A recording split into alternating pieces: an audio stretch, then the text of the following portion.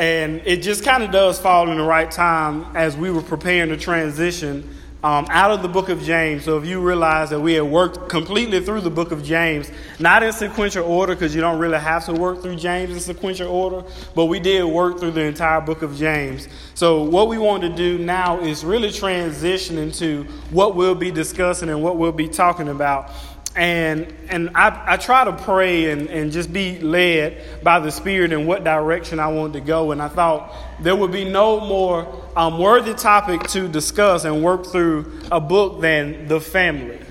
As our children are getting ready to go back to school, not many of us all have the opportunity to put our children in private schools. A lot of the kids here do, but there are some of our kids who are in secular environments who stand the potential of receiving maybe some bad information from the world.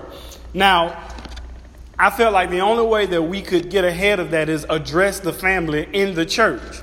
Now, let me preface this by saying, anything you hear me say today is not Brandon's 101 philosophy of how to run your house. This is not what makes my marriage work. This is not what makes me a good husband. This is not what gives us good children. This is not what makes my wife a good wife. This is not my own philosophy. Everything that I will say today will come from the Word of God. Now, I say that because in many churches, in many various forms, even outside of the church, you realize that there are people addressing the family. But often it's from a worldly and a secular position. And a lot of times, unfortunately, even us in the church adopt that position as well. But what I want to do is reaffirm for you what it means to be in the framework of a God-led family. And so the series we'll be going through is titled, As for Me and My House, the God-led family. Now, I don't know that Satan is attacking anything more currently than the infrastructure of the family.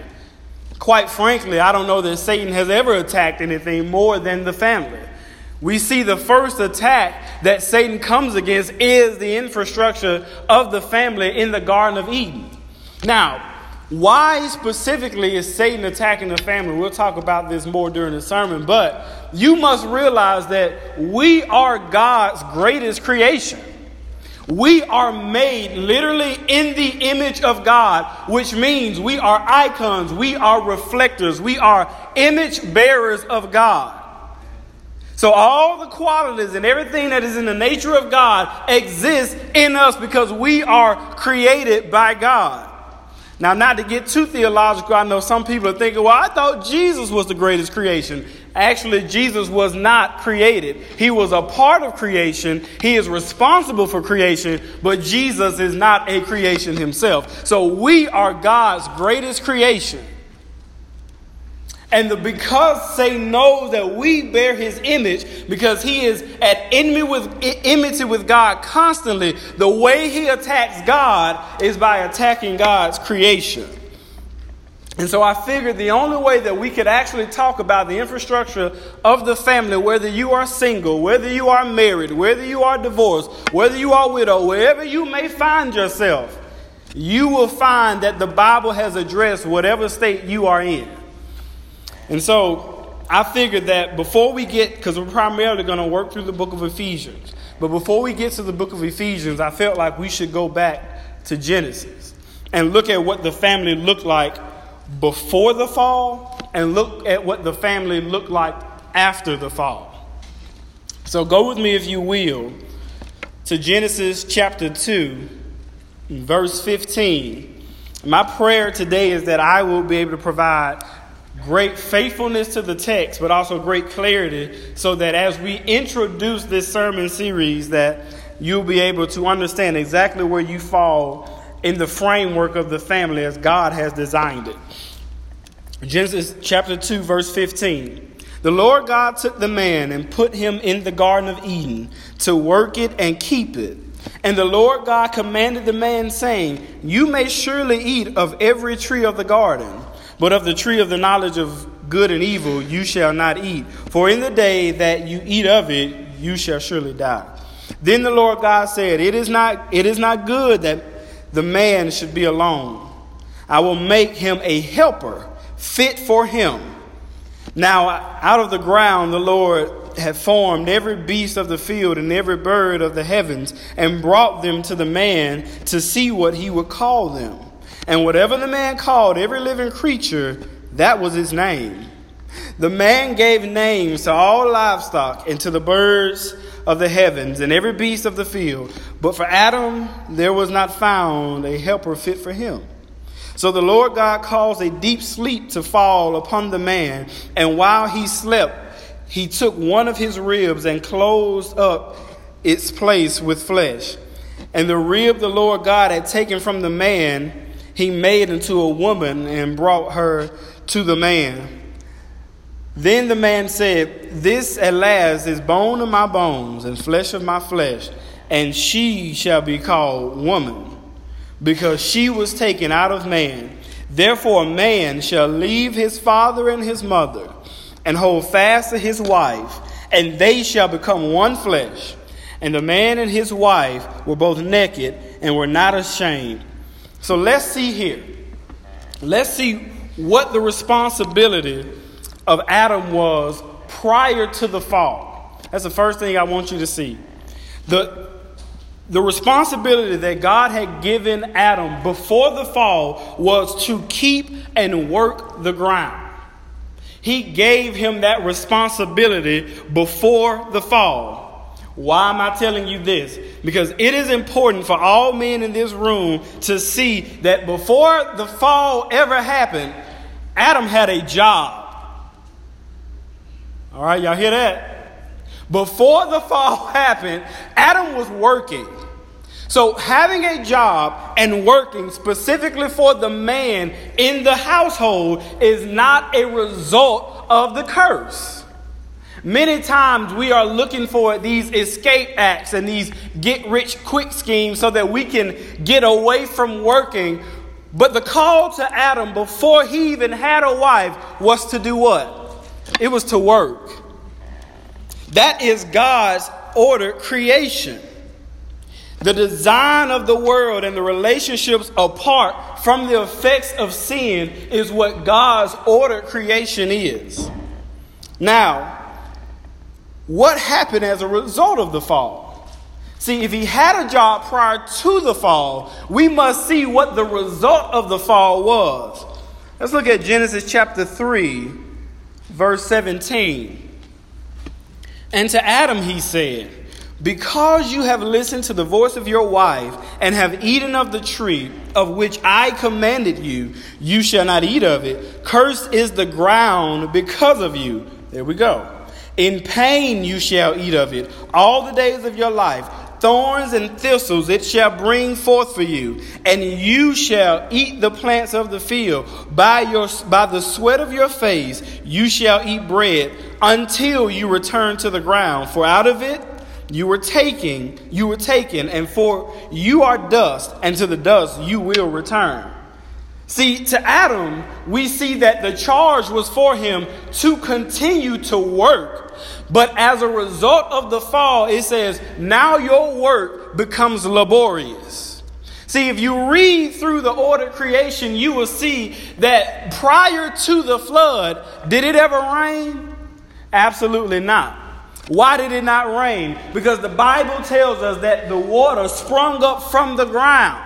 And it watered everything. And it allowed the vegetation to do what? To yield itself. It was yielding itself. And so when he tells him to work it and keep it, he's telling him to gather it and to take care of it. But now, as a result of the fall, you're going to have to put in labor to get the ground to yield its fruit. And in order for your family to be provided for, you're going to have to work. And it will be through pain, and it will be through labor, and it will be hard for you. And it says, all the days of your life.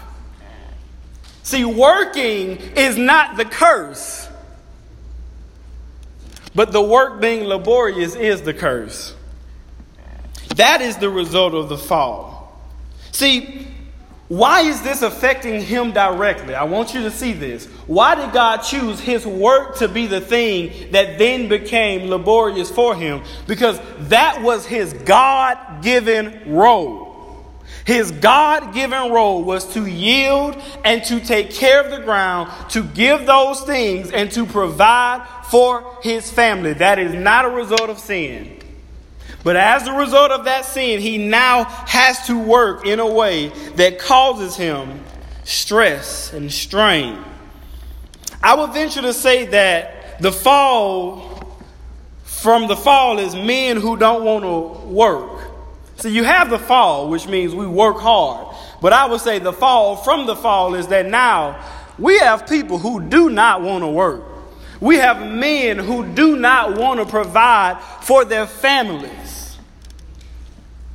And there are men who would much rather sit at home while their wives or their live-in whatever goes out and does everything that they need to do so that they can stay at home and do whatever they feel like they can do.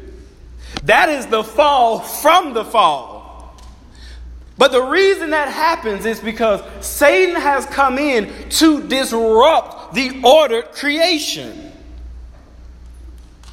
He has corrupted the structure that God has placed.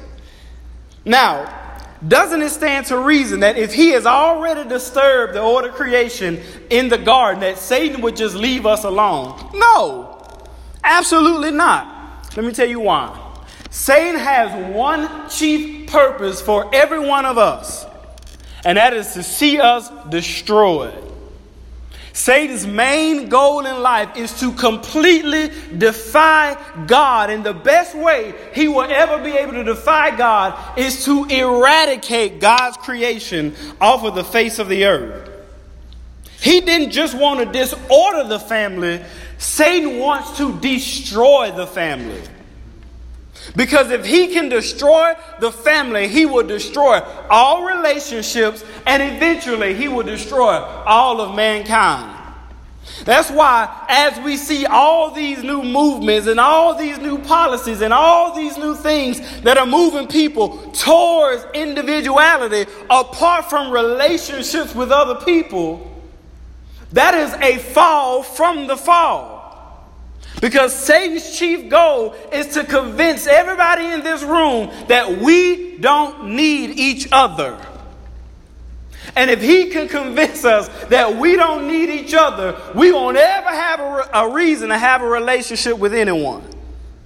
And especially for men, if we have no reason to have a relationship, all we'll do is, hit it and quit it. That is his intention. He is trying to disrupt the order of the family so that he can attack God.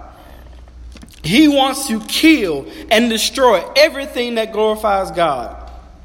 So understand this. According to the Bible, the man who is able to work but chooses not to work in such a way that pleases God is sinning against God. Because if you read it, what he said to Adam was a command. And it was a general command for all mankind, for all men in mankind. Before the fall and after fall, if you choose not to work as a man, when you are fully capable of working, you are sinning against God. Because that is the way that God, not Brandon, has ordered the family. God has ordered it that way. One of the most important things, however, that we must look at is when God said, because you have listened to the voice of your wife. Now, this is not the chance I'm going to have to get on my soapbox and make some misogynistic comments about listening to your wife. I listen to my wife all the time. And look, if I didn't, I wouldn't be in this pulpit right now. I listen to my wife all the time. So he's not saying that you shouldn't listen to your wife. But what he is saying is you have raised the voice of your spouse higher than the voice of God. You have made your spouse an idol, so much so that you have disregarded what I've told you so that you could be pleasing to your wife. See, in any marriage, in any family, in any relationships, if we listen or hold anybody else's voice higher than what the Word of God has said, we have automatically made an idol out of them. And that's why he says, because you have listened to the voice of your wife, no one else's words can ever supersede the words of God. Adam allowed the influence of his wife to be greater than that of God. So what about Eve? What's going on with Eve? There are a few things I want you to see that are a result of the fall. But what was life supposed to be before the fall? Let's see. When was she expected to bear children? Pre-fall or post-fall? Pre-fall. That was already a part of the role of Eve, was to bear children. Bearing children, again, please understand this, is not a result of the fall. It's not a result of the fall. So what's the result? He tells us. He says, by doing so in pain. So in the man's role, you have to work. That is what is expected of you. Now you do that in pain. Now the role of the woman, which was to do what? This is the Bible, not Brandon. Bear children. Beforehand, there will be no pain there, but now you will yield children through pain and suffering. As the man labors to bring forth the fruit of the ground, now the woman labors to bring forth children. See, we're all affected by the curse, but in different ways, as it fits our God-given roles. But I do want you to see something. There is a way that the woman is able to escape the curse of childbearing. Go with me to 1 Timothy chapter 2, verse 15. And this is going to show you something about God's order creation again. I don't want you to be distorted. I don't want you to be confused. Everything I'm telling you, you're reading the scripture for yourself. I'm not making it up. 1 Timothy 2:15. Yet the woman, she will be saved through childbearing. How? If they continue in the faith and love and holiness with self-control. Paul is telling us that the woman is delivered from the curse of childbearing, the pain of it, if she raises her children up in the faith. Let's not gloss over this. Scripture is telling us that the fulfillment the wife and the mother should have is by raising children, nurturing children in the admonition of the Lord. So why is it that so many women and so many men are trying to break and run from God's order creation? And it's amazing that we are looking for the fulfillment that we lack within everywhere else. And God is telling us the only way that a woman who is able to bear children to escape the curse of having borne those children is by raising them up in the admonition of God. I don't know that there is more of a fulfilling thing a mother can have than when she can look back and look at the life of her child and say, however long that labor was does not compare to what God has done through this child. There are mothers all throughout here. There is no mother in here who thinks that they want their child to be nothing. Every mother wants their child to contend for the faith and hold on to the faith. And he is telling us that a part of God's order creation is that the mother will nurture the child in the faith. Now, that doesn't mean that it is apart from the father also nurturing the child. But there are distinctive roles in the family. There are primary and secondary roles, and we'll see it in the Bible shortly. The primary role of the father with the children is discipline. The primary role of the mother is nurturing. But that doesn't mean that neither one of them does the other thing either.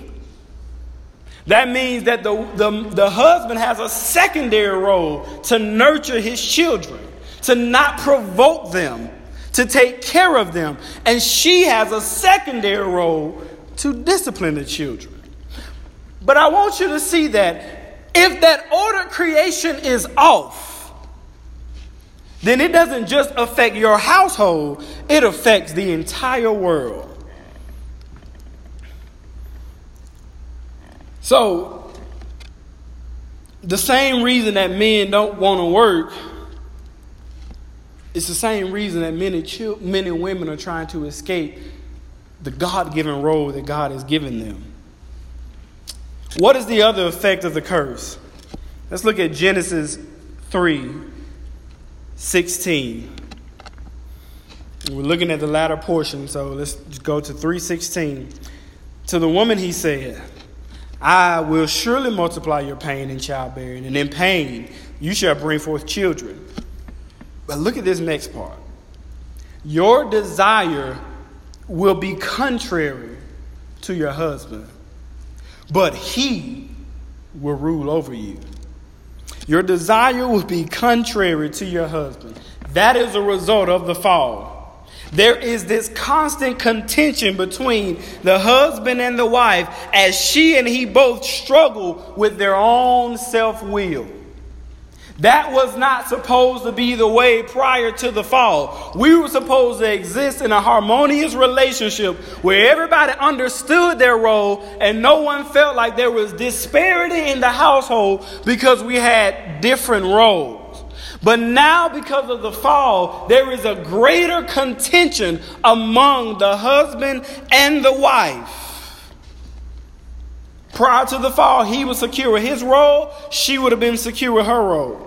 Now, because this is all a part of Satan's way to destroy creation, that enmity between the husband and the wife has not ceased. I am a living witness. But see, one of the issues is that we have allowed the world to normalize what is corrupt, what is false, and what is faulty. So, as we go to the book of Ephesians, I do want you to keep the context of the family top of mind, because the principles that Paul addresses should be true in the life of Christians. If they are, then not only will our relationships with one another be strong, but those with whom we live would be strong as well. So, that was all the introduction, just in case you didn't get it. Here's point number 1. It's the only point for today. Only Christians can have God-led families. That's it. Only Christians can have God-led families. I say that because everything I say today is from the Bible, and these are great principles, but they must be in practice for born-again believers. Now let's look at Ephesians 4:17. And initially, you're going to wonder why we're going to Ephesians, but if you're patient with me, I'll show you why. Ephesians 4:17. Now this I say and testify in the Lord, that you must no longer walk as the Gentiles do, in the futility of their minds. They are darkened in their understanding, alienated from the life of God because of the ignorance that is in them, due to their hardness of heart. They have become callous and have given themselves up to sensuality, greedy to practice every kind of impurity. But that is not the way you learned Christ, assuming that you have heard about him and were taught in him, as the truth is in Jesus, to put off your old self, behold, which belongs to your former manner of life and is corrupt through deceitful desires, and to be renewed in the spirit of your minds, and to put on the new self, created after the likeness of God in true righteousness and holiness. Therefore, having put away falsehood, let each of you speak the truth with his neighbor, for we are members one of another. Paul is making this appeal that we are to walk as Christians, not as unbelievers. We must think and we must behave as Christ. He says that the world's understanding has only gotten darker. And we see that also in Romans when he says that the more we think of our own way and our own perception, the darker our minds get. And the more that Christians allow the influence of the world to come in, it distorts what God has said is true.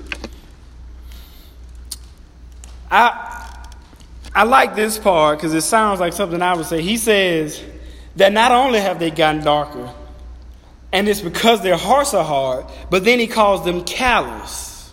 He says that they have given themselves up to all things that are contrary to God.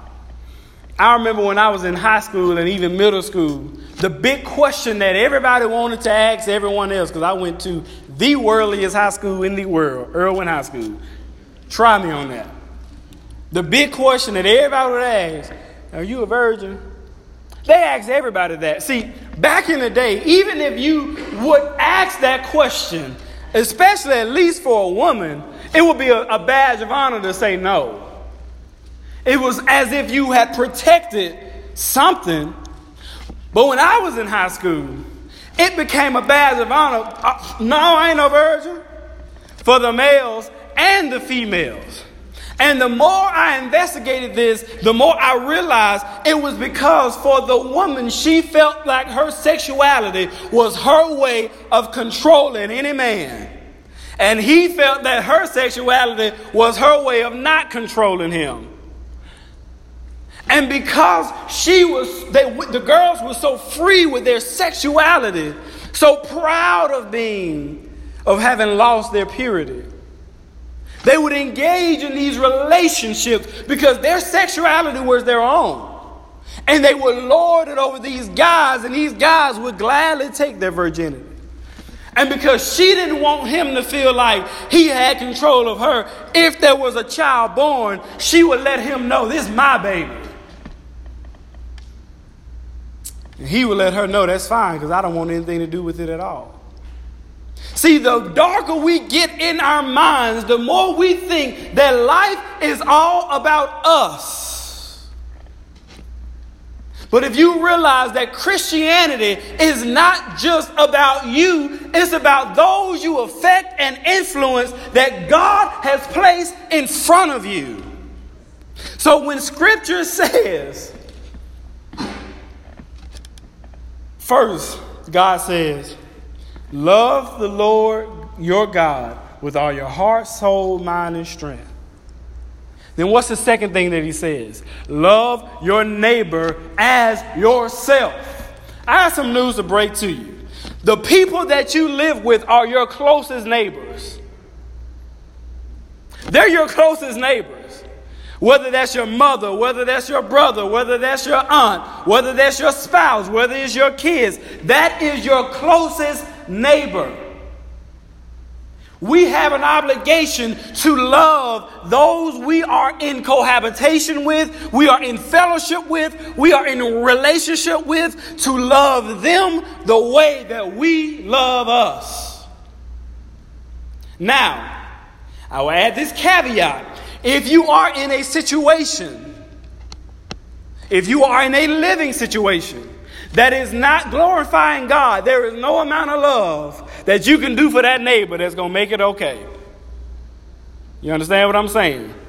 If you are living with your pre-spouse, they need to be your post-boyfriend or your post-girlfriend. And then you get in a relationship with them that glorifies God. Because that is the ordered creation. And one of the chief things that Satan is doing is he is normalizing our cohabitation with people to which we are not married. How can you know that you're sexually capable with that person unless you have sex before marriage? How can you know that y'all can live together unless you live with them before you get married? How can you know how they really are until you actually live with them? I remember Mario Lopez, he and his girlfriend lived together for 7 years. And then they got married. And you know what happened? They were divorced in 6 months. Because I bet everything was going fine. Because Satan is not against you sinning against God. He's all for it. But the minute you do, even if you don't realize it's what's right in God's eyes, the minute you do what pleases God, Satan comes in to rip the fabric apart. That's what he did in the fall. These are the things that the world has normalized. But Paul says to the Christians, that is our old way of living. That is the former us. That is in our past. It shouldn't be named among us. And if you are having issues in your household and you're trying to lead a God-led household, if you're trying to do that apart from the saving power and work of the Holy Spirit, you're going to have difficulty. You're going to have a hard time. We must run away from the influence of the world, but because it motivates us to only be concerned for ourselves and be self-serving. He then says, having put off the falsehood, let each one of you speak the truth with his neighbor, for we are members one of another. If you don't understand that the entirety of your fellowship with the other believers in the body of Christ is that you are bearing their burdens as well. Not only can you not have a good marriage, you can't have any good relationship. As long as your belief system is all about you, none of your relationships will work. None of your relationships at work, none of your relationships at school, none of your relationships with your friends. There will always be this contention because unless you realize that I have to bear their weaknesses and their burdens, not only are you not fit for marriage, you're not fit for any relationship. Now you may say, what in the world does this have to do with being a God-led family? If you have not put off the old self, if you have not had the callousness of your heart healed, if you are overly sensual, greedy, or impure, you are too selfish to be in a God-led family. That's what Paul is telling you. And what he's more importantly telling you is that if you are too sensual, too greedy, too impure, if you're an unbeliever, you don't belong in the Christian family. But he's telling you, as we did learn in James, that is what is disordering everything in your life. There is a remarkable peace that will come upon you. A remarkable joy when you step outside of fellowship with the world and enter fellowship with Christ. And how it will tremendously bless your relationships. Now, I will tell you this. If you have some relationships that you are in with people right now, that the basis of it is your sin. You have equal sin, and so you enjoy one another's sin. God will put a cord in between that. But what he will do is provide for you faithful Christian believers for you to be able to fellowship with, who you will not only bear, but they will bear with you as well. We must speak the truth to our neighbor.